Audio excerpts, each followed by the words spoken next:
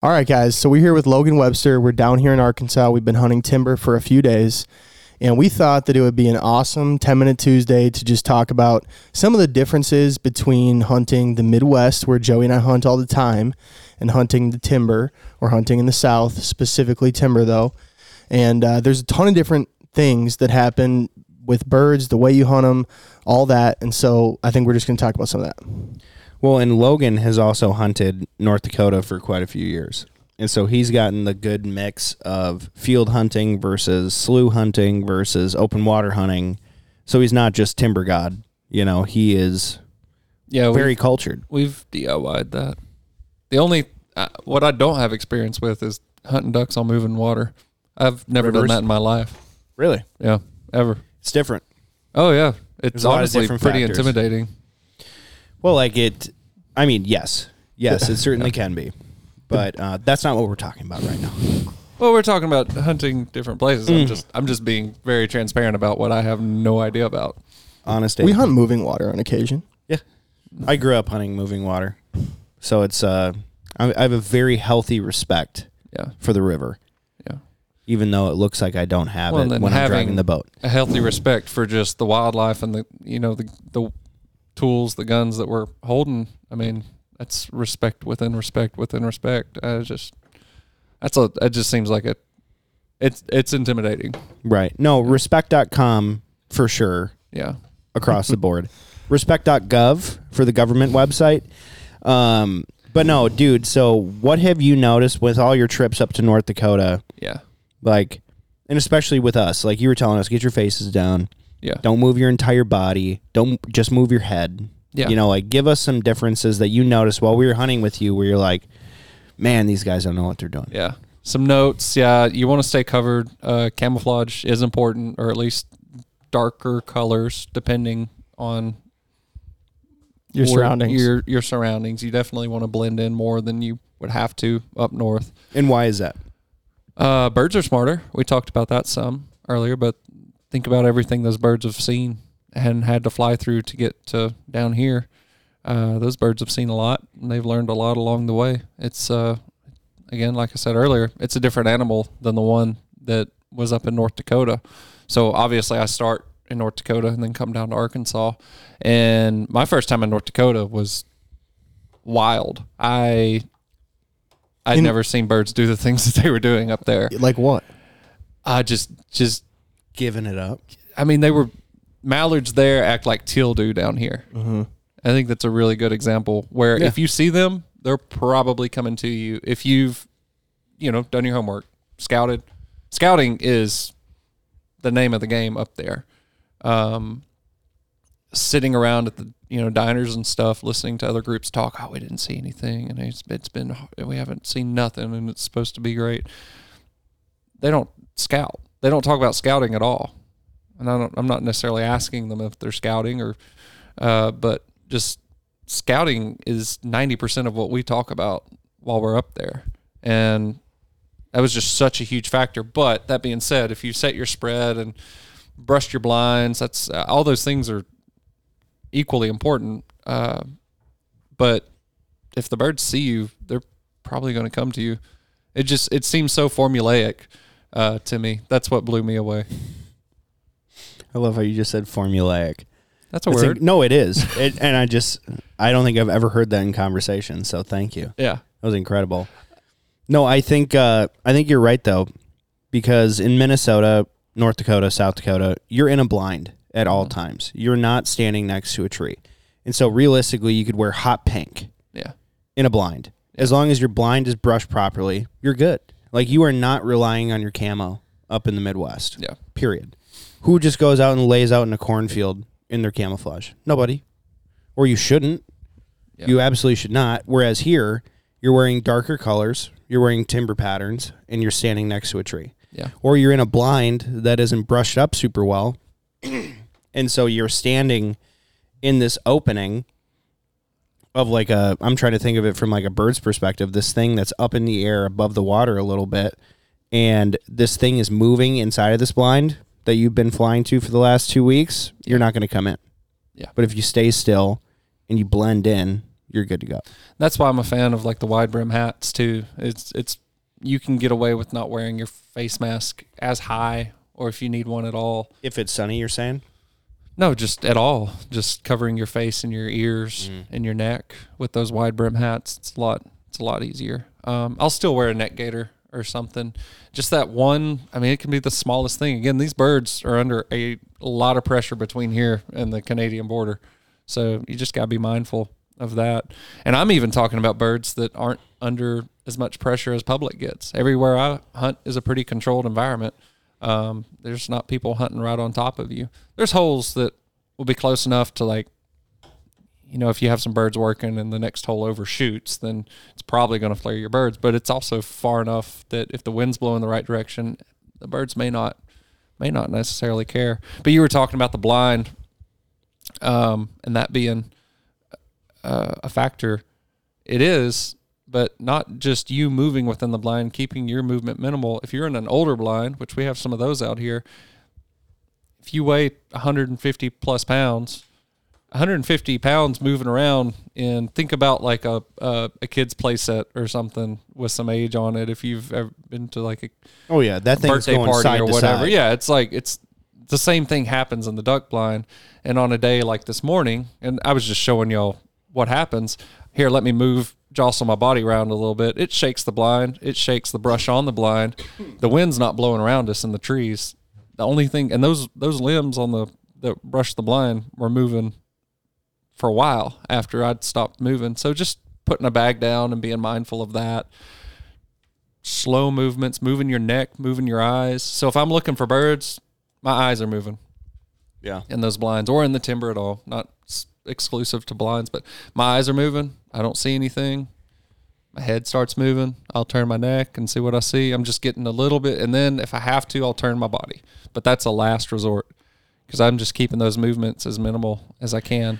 Well, and what I thought was really interesting about that too is we have the sun behind us, and so the blind itself is casting a shadow over the people. And those ducks are coming into the spread with the sun in their eyes. And so here I am thinking, oh, okay, they're circling like this. They're looking back and down at me with the sun shining in their eye. It doesn't matter if I move my neck, you know, because I'm in a shadow and they're in the sun. So, like, I am not visible, and they should be looking at the decoys anyway. Yeah. And so when you told me that, no, they can still see you. Like, they can see your face moving. Like, your face is not the shadow. Yeah. I'm like, oh, okay. That makes total sense. And then the body movements on top of that, too. Well, and we made a video so many years ago now at the old office. Remember that? Sure. Yeah. About like 5 ways to limit out easier. And I always noticed that if I went out by myself, just like in a 14-foot John boat, pushing in the cattails, I would put my feet like this, like I'm ready to shoot. I'd be sitting down, and then I wouldn't move until it's time to shoot. And I noticed when I'd take 2-3 people out in the boat, I'd be like, okay, get ready. They're coming around the corner. Everyone would shuffle their feet, and they'd like get ready. You know, they'd like go and grab their gun, and they do this and they do that, and then ripples would come out of the cattails, and then you're fucked, just straight up. Yeah, you're toast. Yeah, it's like, okay, why am I limiting out by myself, and why am I not limiting out with people?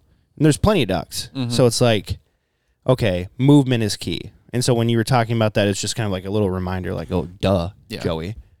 Go ahead. One thing I was going to say that's kind of interesting about here, and it's like, it's one of those things that when we're driving around that I asked you on the way back, like, do you ever scout this? And you were like, no, not really, like, unless we're just kind of like going through like this and looking at it.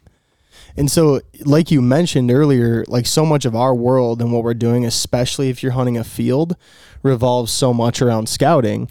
And down here, it's just like, well, let's see if they show up in there today. You know what I mean? And I didn't know if that's because you're hunting like 50, 60 days in a row. So for you, seeing the different stuff is just kind of whatever. Like you're just kind of like trying to see the different pieces and what it looks like. But to me, like my knee-jerk reaction to like that whole west side and like not knowing what's on it is like, well, what if we just drive through and like look at it? Why don't we just go see where there's like mallards, you know, congregating there and just get an idea of what hole to hunt? Yeah. And that's a pressure thing, and just being respectful of the habitat and not being too hard on them. So do you, like, I know you said that, you know, one, like at your other property, you'll go there and you'll just sit. You ever do that over here too? I've never done that here. Yeah. I think Randy was talking about having done that with one of you last night. I can't remember who, but just sitting and listening. Yeah, that was Joey when he was talking about duck calling. If you remember that, Joey. Ducks don't. What did he say? Ducks don't sound good. Yeah, he goes, a lot of real ducks don't sound good. So what matters is doing it at the right time. Yeah. I'm like, oh, Yeah. I know that, but hearing someone who's been doing it for 50 plus years, Yeah, it's like, it's more about the timing than the quality. right. Well, and especially down here, dude. Like, they only have a certain area that they can come into the hole at. Like, how many times? And again, a controlled environment where somebody's not beating the door down with their calling 100, 150 yards away from you. Right. Well, how many times is a duck just taking the elevator straight down? Or just taking the elevator where they go to the middle of the hole and just drop. It happens, yeah. But, like, is it every hunt? I'd say you have at least one group do that every hunt. Sometimes Sure. it's just on, and every group does that. Yeah. Y'all didn't get a very good taste of that. No, time but here. what I did get a good taste of is, like, the tough shit. Yeah. And, like, because there were certain groups that were working, they take such wide swings down Super here, wide. dude. Super so wide. wide. Like, as we're walking up to that one blind with Randy and all of them, we started walking. We saw them calling it mallards. You hear the, and then everyone shuts up and stops what they're doing, and then look for the birds, find the birds, and then call at the right time, which I thought was super cool. It's not like, hey, there's birds, and then someone just jumps on their call right away. It's like, it's so important when and where the birds are.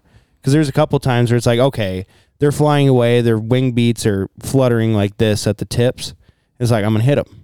And so you hit them, and then they turn, but they can't get into the hole. Yeah. And so then they do another big circle, and they try to figure it out. And then they see something else where it's like, there's no ducks here, or there's 3 ducks here, and there's 24 right there. That's probably safer than this. Yeah, orientation of the hole, north-south versus east-west, and then the wind. Those are all factors. Yeah. What do you think is the best kind of hole to have in Arkansas, like orientation wise? Because that's something that I don't really know a whole lot about. Yeah. Well, that's a really good question. It's nice to have several to choose from. Right. Like several blinds Yeah. in the hole, you're saying? No, several different holes. Sure. We can look at our most successful hole. It's it does go more north-south than east-west. Kind of like an oval. Yeah. And then when the wind is coming out of the south, that's going to be your money, because that means the birds are Landing in your face. landing in your face. Those birds want to get in there, like you were saying earlier. They just don't exactly know how to. So circling, trying to figure out what the best point of entry would be, and then you factor wind on top of that. So the physical hole itself, what's the best way for me to fly in there, and then how does the bird factor the wind into that? Sure. What is your most predominant wind down here? West and north this time of year. But that's like us too. West, yeah. Northwest, west. Yeah. That's the weather. That's just the weather pattern for, I think, this part of the world. Are you do you have any other tips for like DIYers coming to like Arkansas and like how to figure it out, or just like how it's different and how to change how they do things? Personally, and I have hunted public, not extensively, but I have. Less is more. I think you figure out what works at a small scale and just build on top of that. That would be my advice. The few public hunts I've gone in, I shouldn't say that. The public hunts I've gone on, when we've just walked in with sleds and took what we could carry on us and made a very small footprint, those have been the most successful ones that we've had. And I've done that same kind of thing here in ways, just going in with near nothing, going into a hole that doesn't have a blind. Over at the new place, we're not going to do blinds as of now. And I'm really excited about that, because I really like leaving that really small footprint. Yeah, that's cool, man. Interesting.